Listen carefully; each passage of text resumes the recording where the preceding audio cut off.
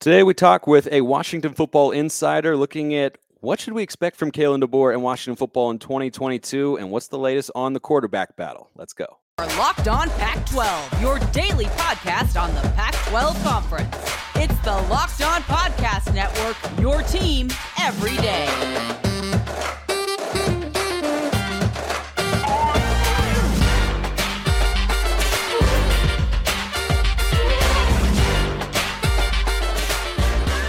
Welcome, everybody, to another episode of Locked On Pac-12. I'm your host, Spencer McLaughlin, D1 play-by-play broadcaster. Thanks for making this your first listen or your first view if you're watching on YouTube every day, part of the Locked On Podcast Network, your number one source to stay up to date with the Conference of Champions every weekday. Like, comment, subscribe, all of that good jazz. And if you're watching on YouTube, you can see I am not alone today as we will discuss Washington Husky football. I'm joined by UW grad, CEO and analyst of RealDog.com. Kayla Olin, welcome to Locked On Pac-12. Thanks for having me. I love that intro. It's so upbeat and it's like makes me so excited to talk some football.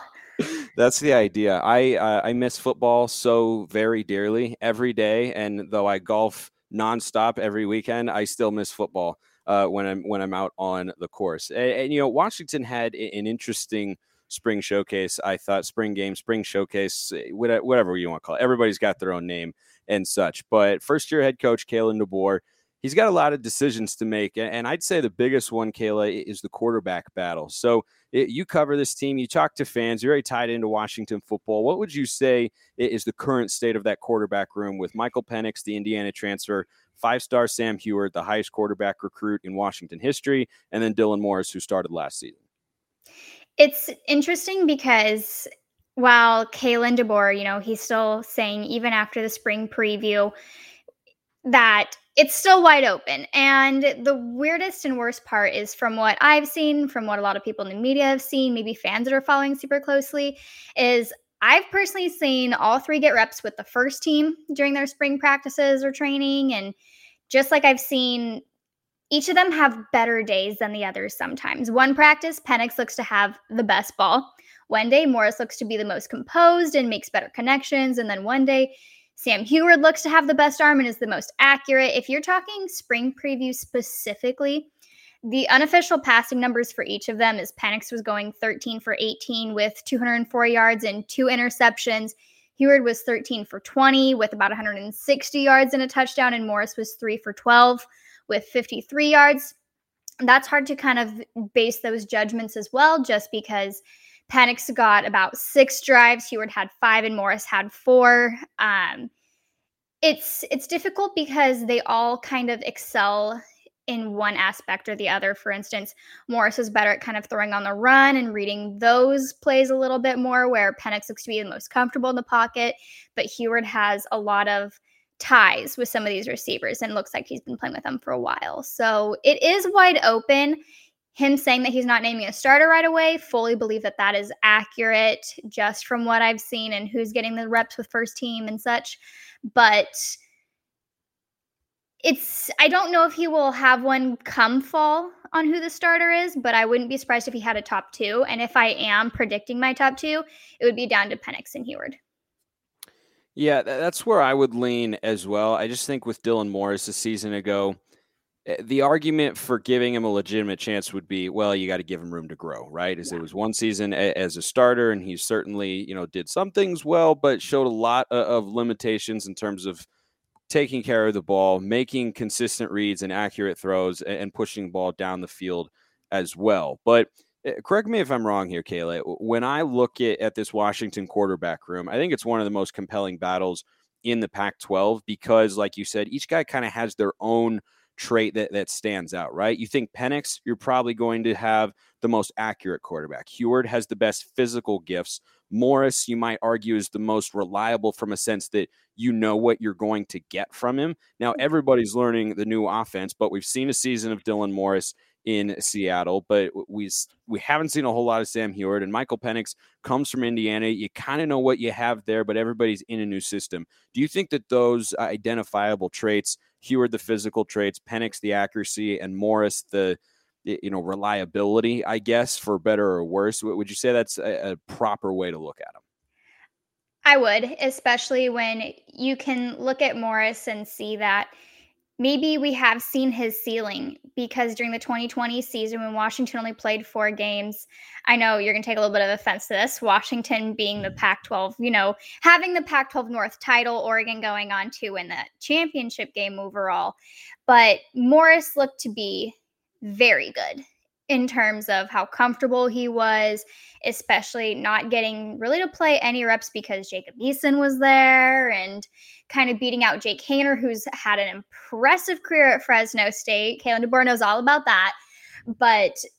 And then seeing his floor, which was kind of the 2021 season, and losing some very winnable games, making some very questionable decisions.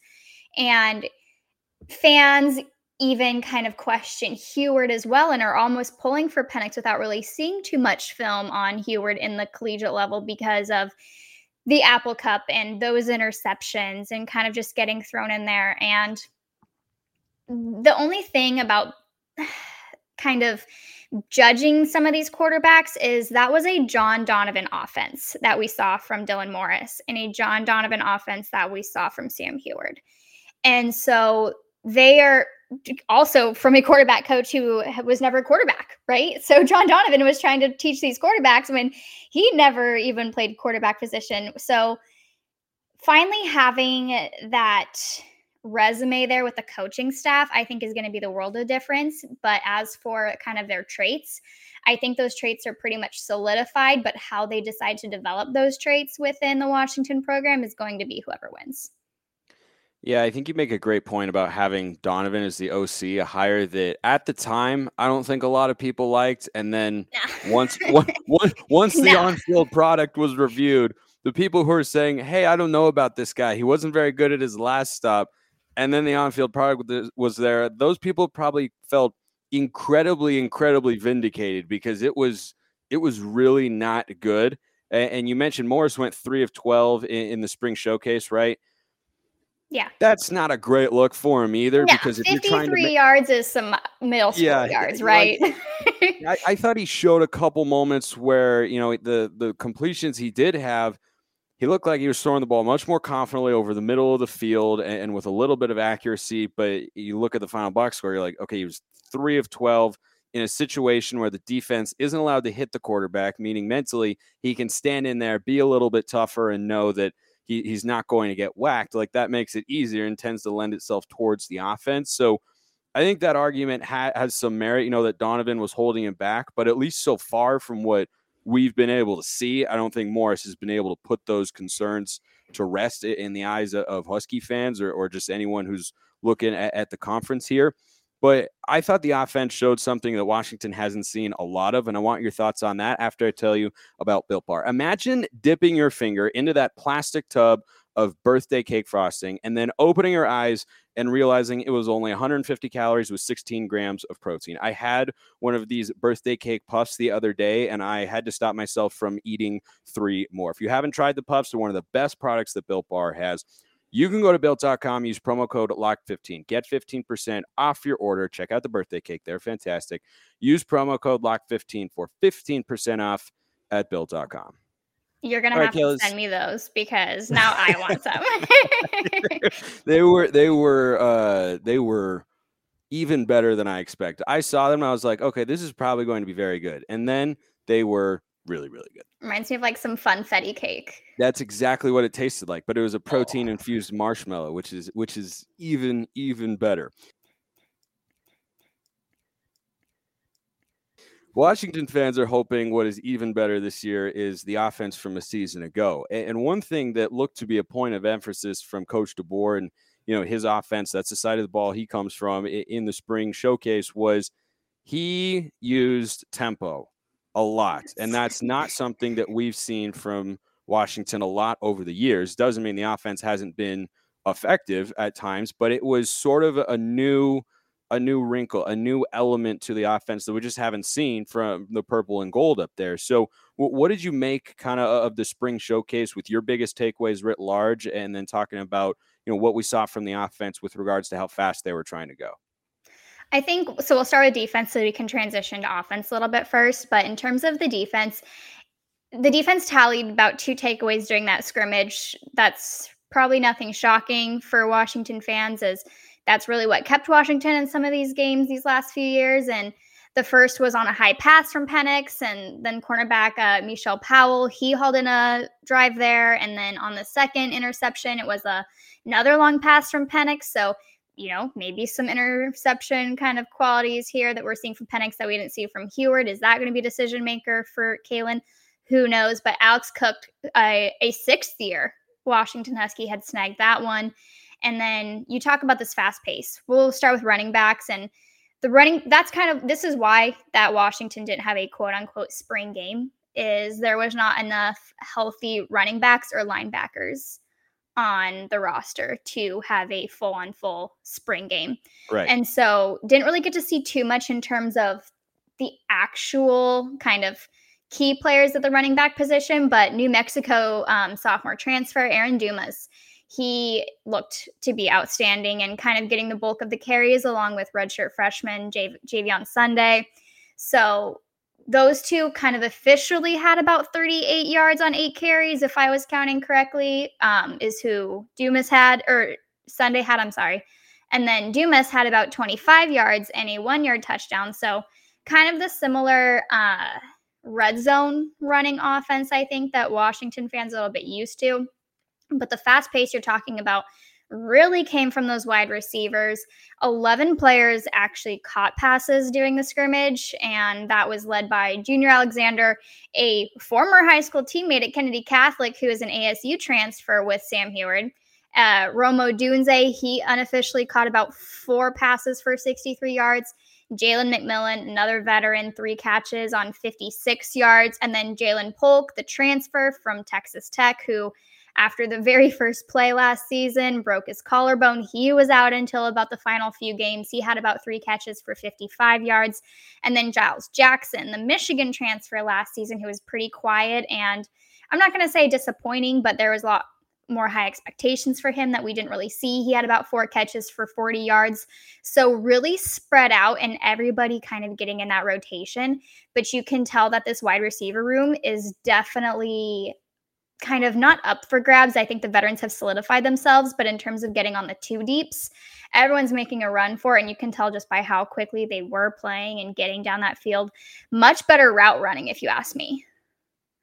Yeah, and Junior Alexander had kind of the 2 biggest highlight plays of the spring showcase. The one-handed snag from his old buddy Huard, and then the back shoulder touchdown throw as well, just showed the timing and chemistry that those two have. And I don't know if that relationship specifically, would come into the minds of coaches in terms of, there's a history between the 2 of them, so we're going to go with Sam Huard. But I wonder if it will help Huard's case to be the starter in terms of making more throws that pop off on the screen or on the film to the coaches, right? Because those 2 really look like they were working together very, very well.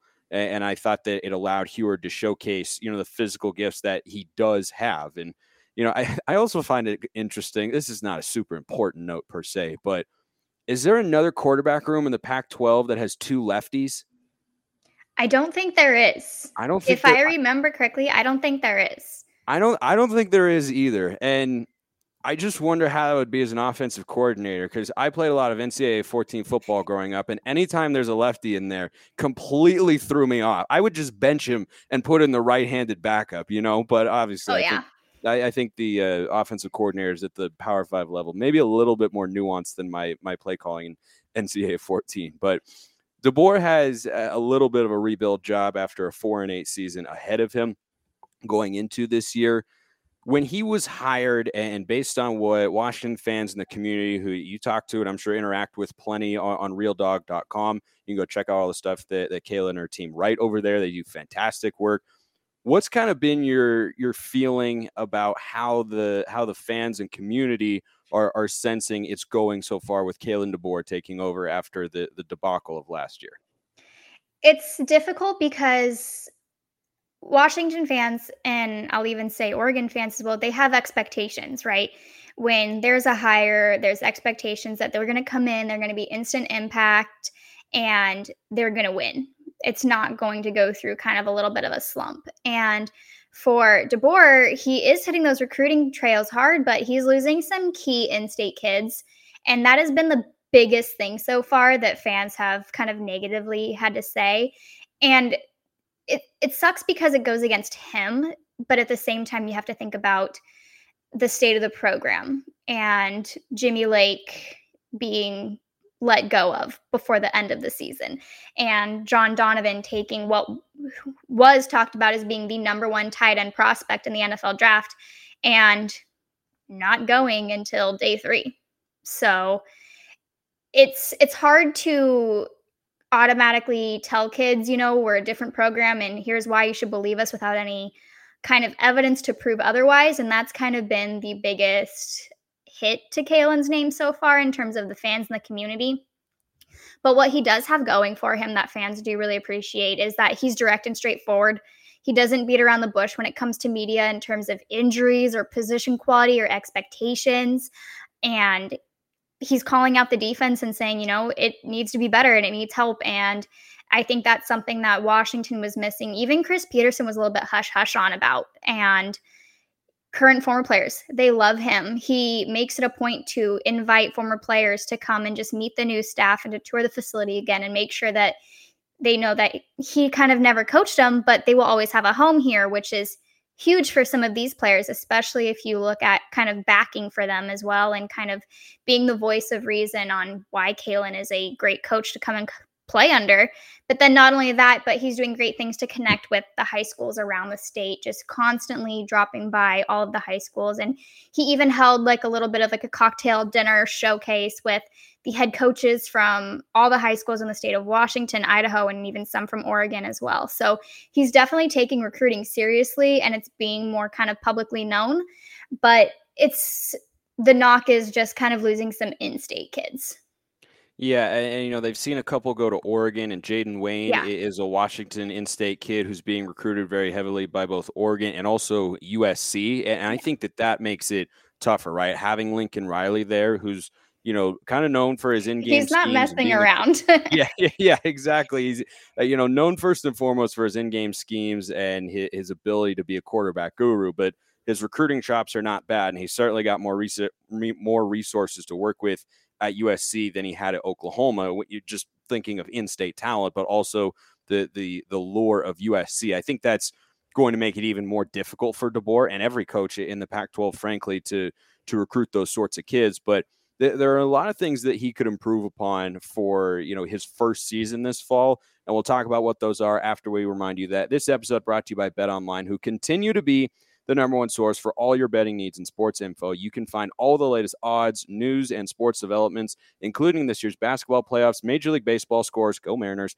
fights, and even next season's NFL futures. BetOnline is your continued source for all your sports wagering information, from live betting to playoffs, esports, and more. Head to the website today or use your mobile device to learn more about the trends in action. BetOnline, where the game starts.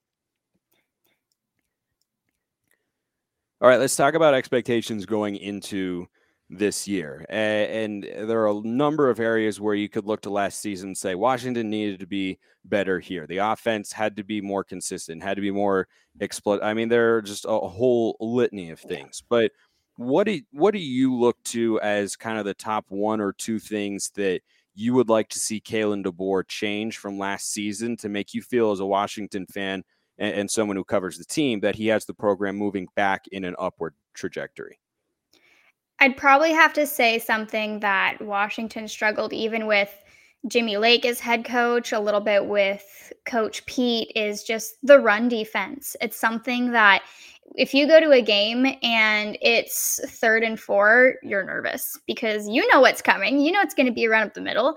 And the defense should know it's coming, but Washington just couldn't figure it out. And that's where they gave up a lot of kind of 3rd down conversions, is the run. And so the run defense is something that I would like to see kind of change dramatically. Last season, if you want to look at some numbers, I'm a big numbers person, so sorry. But UW led the country in air yards allowed per game. Just that was outstanding. I think it was about 112 yards per game allowed in the air, but then was around 22nd, 23rd nationally in defense overall because of the run defense. And so Kalen even commented on it after the spring practices during his media and just kind of saying that he wasn't quite happy with the run defense, and it wasn't where he wanted it to be. And it should be an even bigger red flag considering the top 3 running backs in the room, if you're talking about kind of a spring preview standpoint, that they were out with injuries. So the 2 and 3 deeps running against the first and second team defensive line is extremely problematic. It's just your third string running back should not be able to run through your first and second team defensive line. So that's probably the number one area of improvement that I think Washington fans, especially me, want to see. One thing that stood out to me in the spring preview was I thought the offensive line as a whole had a rough day. And, the defense didn't even have a full set of stars. Now, the offensive line didn't either, but for you, is that a concern going into next year? Because I thought they, struggled to create consistent running lanes, but it was the blitz pickups and assignments where it looked like they were just really, really not on the same page there. So what do you kind of expect from the offensive line unit next year? Yeah, that's a great question, just because you can look back at numbers and kind of see COVID season, Dylan Morris was sacked one time, and it was on a kind of scramble and then a run out of bounds. He was never actually sacked. And this was 4 games, right? So kind of take it with what you will, but there is an expectation of the offensive line coming in last year to be just as stellar, and it seemed to be almost one of the worst. And I think that also can kind of contribute to the lack of running back production as well. You can kind of see that the Washington Huskies accounted for about 3.2 yards per carry, which was really bad. That was about 125th nationally, just kind of dead last in the Pac-12, and it's not good. So with that being said, some of that has to come with the offensive line. And during the preview, Washington didn't have Jackson Kirkland back, who is somebody that was going to be a first or second round draft pick. He ended up getting surgery kind of just before the combine, and so his waiver to come back in got cleared by the NCAA. So he is now coming back. I think that's huge for Washington fans, especially at that left tackle position. But he's not the reason why the offensive line was kind of weak in that spring preview, but it's something that I also think needs to be addressed. Was kind of one of my other ones aside from the defense was the offensive line and running backs, just because why were they so good in 2020 and then not really lose anyone, but then was so bad in 2021? It's going to be one of those things where Kalen needs an answer quickly. And is it going to be with maybe Corey Luciano moving to the center position? Who knows? Yeah, and by the way, I forgot to ask you this earlier. You mentioned among the running backs for Washington, one of them is his last name is Polk. Is that Chris Polk's brother? No, Jalen Polk is a wide receiver. Oh, okay, yeah. Gotcha. I just heard Polk and I thought, and I'm Washington. You're like, oh no. It's like Washington's had success there in the past. I'm sure they would love to have Chris Polk at the running back slot right now, but.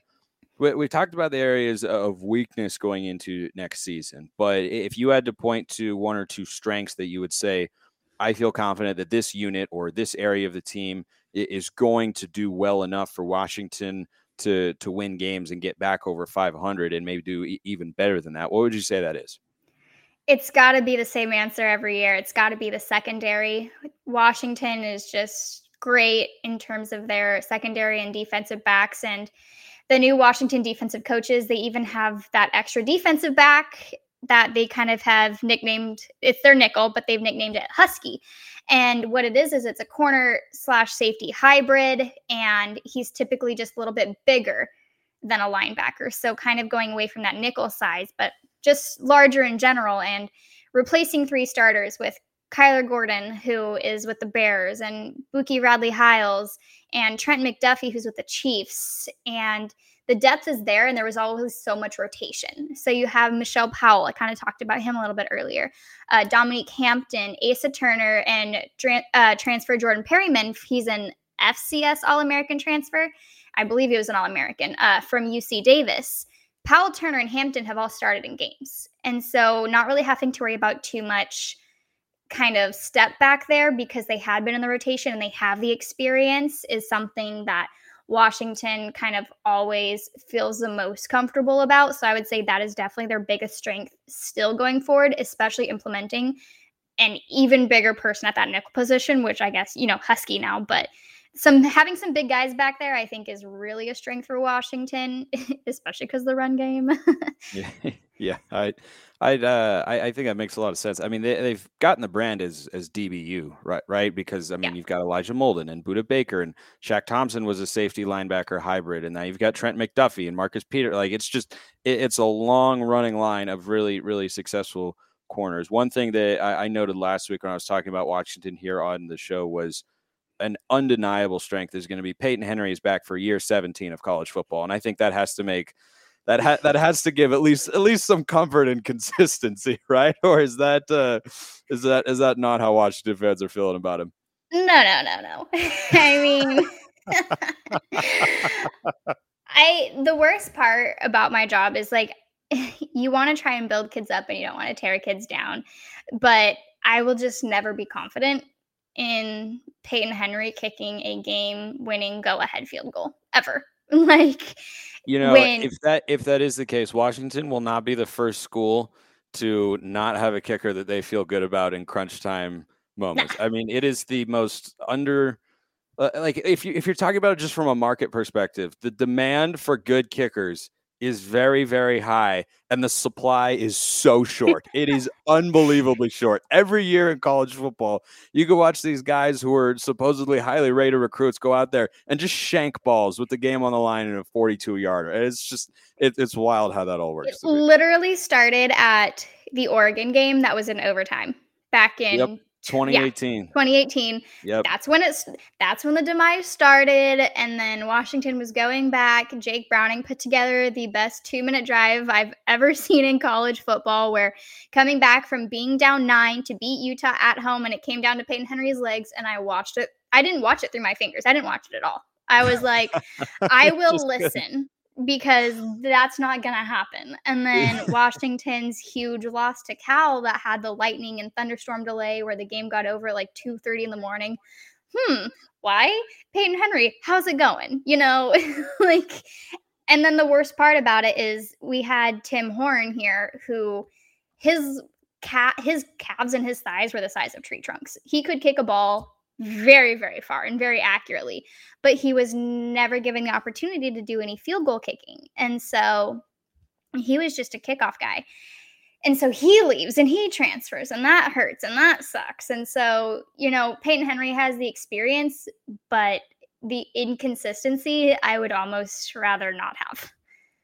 I guess for Husky fans, they're hoping it'll be like six times the charm, something of that sort. It's like Britton Covey. Like, how are you still here, right? Or Colorado also had that kicker who is 42 and just still in the program. Peyton Henry's going to be 42 and still with Washington. Like, okay, I don't mean to like make fun of him, but no. Every time I think of college athletes who have been around for a long time. I don't know how big you are into college basketball. I always think of Aaron Kraft, the point guard for Ohio State. I swear he's still there. I swear he is still there in Columbus. That's how I felt. That's how I felt about UCLA and their point guard. I was like, I swear, when I was still going to school, you were a point guard playing, like. But I don't know. Yeah, those guys just seem to hang around. Last thing here with Kayla Olin, the CEO and analyst for RealDog.com. If you were the head coach or offensive coordinator right now, you get a big, massive promotion, which would be pretty awesome. If at least I would imagine you would think it's pretty awesome. Yeah. Hey, Kaylin, I'm available. Yeah. If you had to make a choice right now, right? You said your top two would be Penix and Huard. Which way would you lean if opening day were tomorrow? Is my job relying on my decision, or am I thinking long term? No, you're in your first year. You're Kalen DeBoer. You're off a 4-8 season. You've got these 3 quarterbacks in the room. You've narrowed it to the top 2. Let's say Morris has left the program. It's just those 2. Who are you going with? Oh my gosh, that's hard. I'll probably say Penix, but to argue Sam Huard, why it's even kind of a question or a hesitation is if Kalen chooses Penix and Sam Huard does not want to sit for a second year in a row, does he leave? Yep. If he leaves, the question now. If he leaves, Washington fans will burn his house to the ground. I could, like, just from the legacy that he has at Washington, and is that enough to keep him sitting there for another year? I think that would make me too nervous with my job. That I think Penix could get it done, but at the same time, Penix is a 1-year guy. Are you going to just continue to do what Wazoo does and rotate their quarterbacks every year, which seems to work for them, but then at the same time, one bad year is not good? Or are you going to bank on having a kid for 3 or 4 years and really developing him and having kind of not a franchise quarterback, but a quarterback who is in your system for a while? So I would probably go Penix, but I think run out of that tunnel, I'd be like, oh, I don't know if I just made the right decision. Yeah, I feel like Penix has to be considered the leader just because he's got Power 5 winning experience right now. And he knows he knows his offense. Yeah, and the other side of that coin is if the team is not expected to win, 9, 10, 11 games, which I don't think anyone's expecting for Washington this year, then you can make the argument that you should play the young guy, let him grow within the system, as other quarterbacks have done, and let him make mistakes and let him learn and like all that sort of stuff. But it's a question that has not been answered yet, but we'll continue to cover it here on the show. We might just have to bring Kayla Olin, CEO and analyst of RealDog.com, back. Kayla, great to have you on and appreciate your insight. No, thanks so much. Even if we don't agree with anything else other than liking football and college basketball, but I appreciate it. Thank you. You're very welcome. I appreciate all of you listening or watching. See you next time and have a wonderful rest of your day.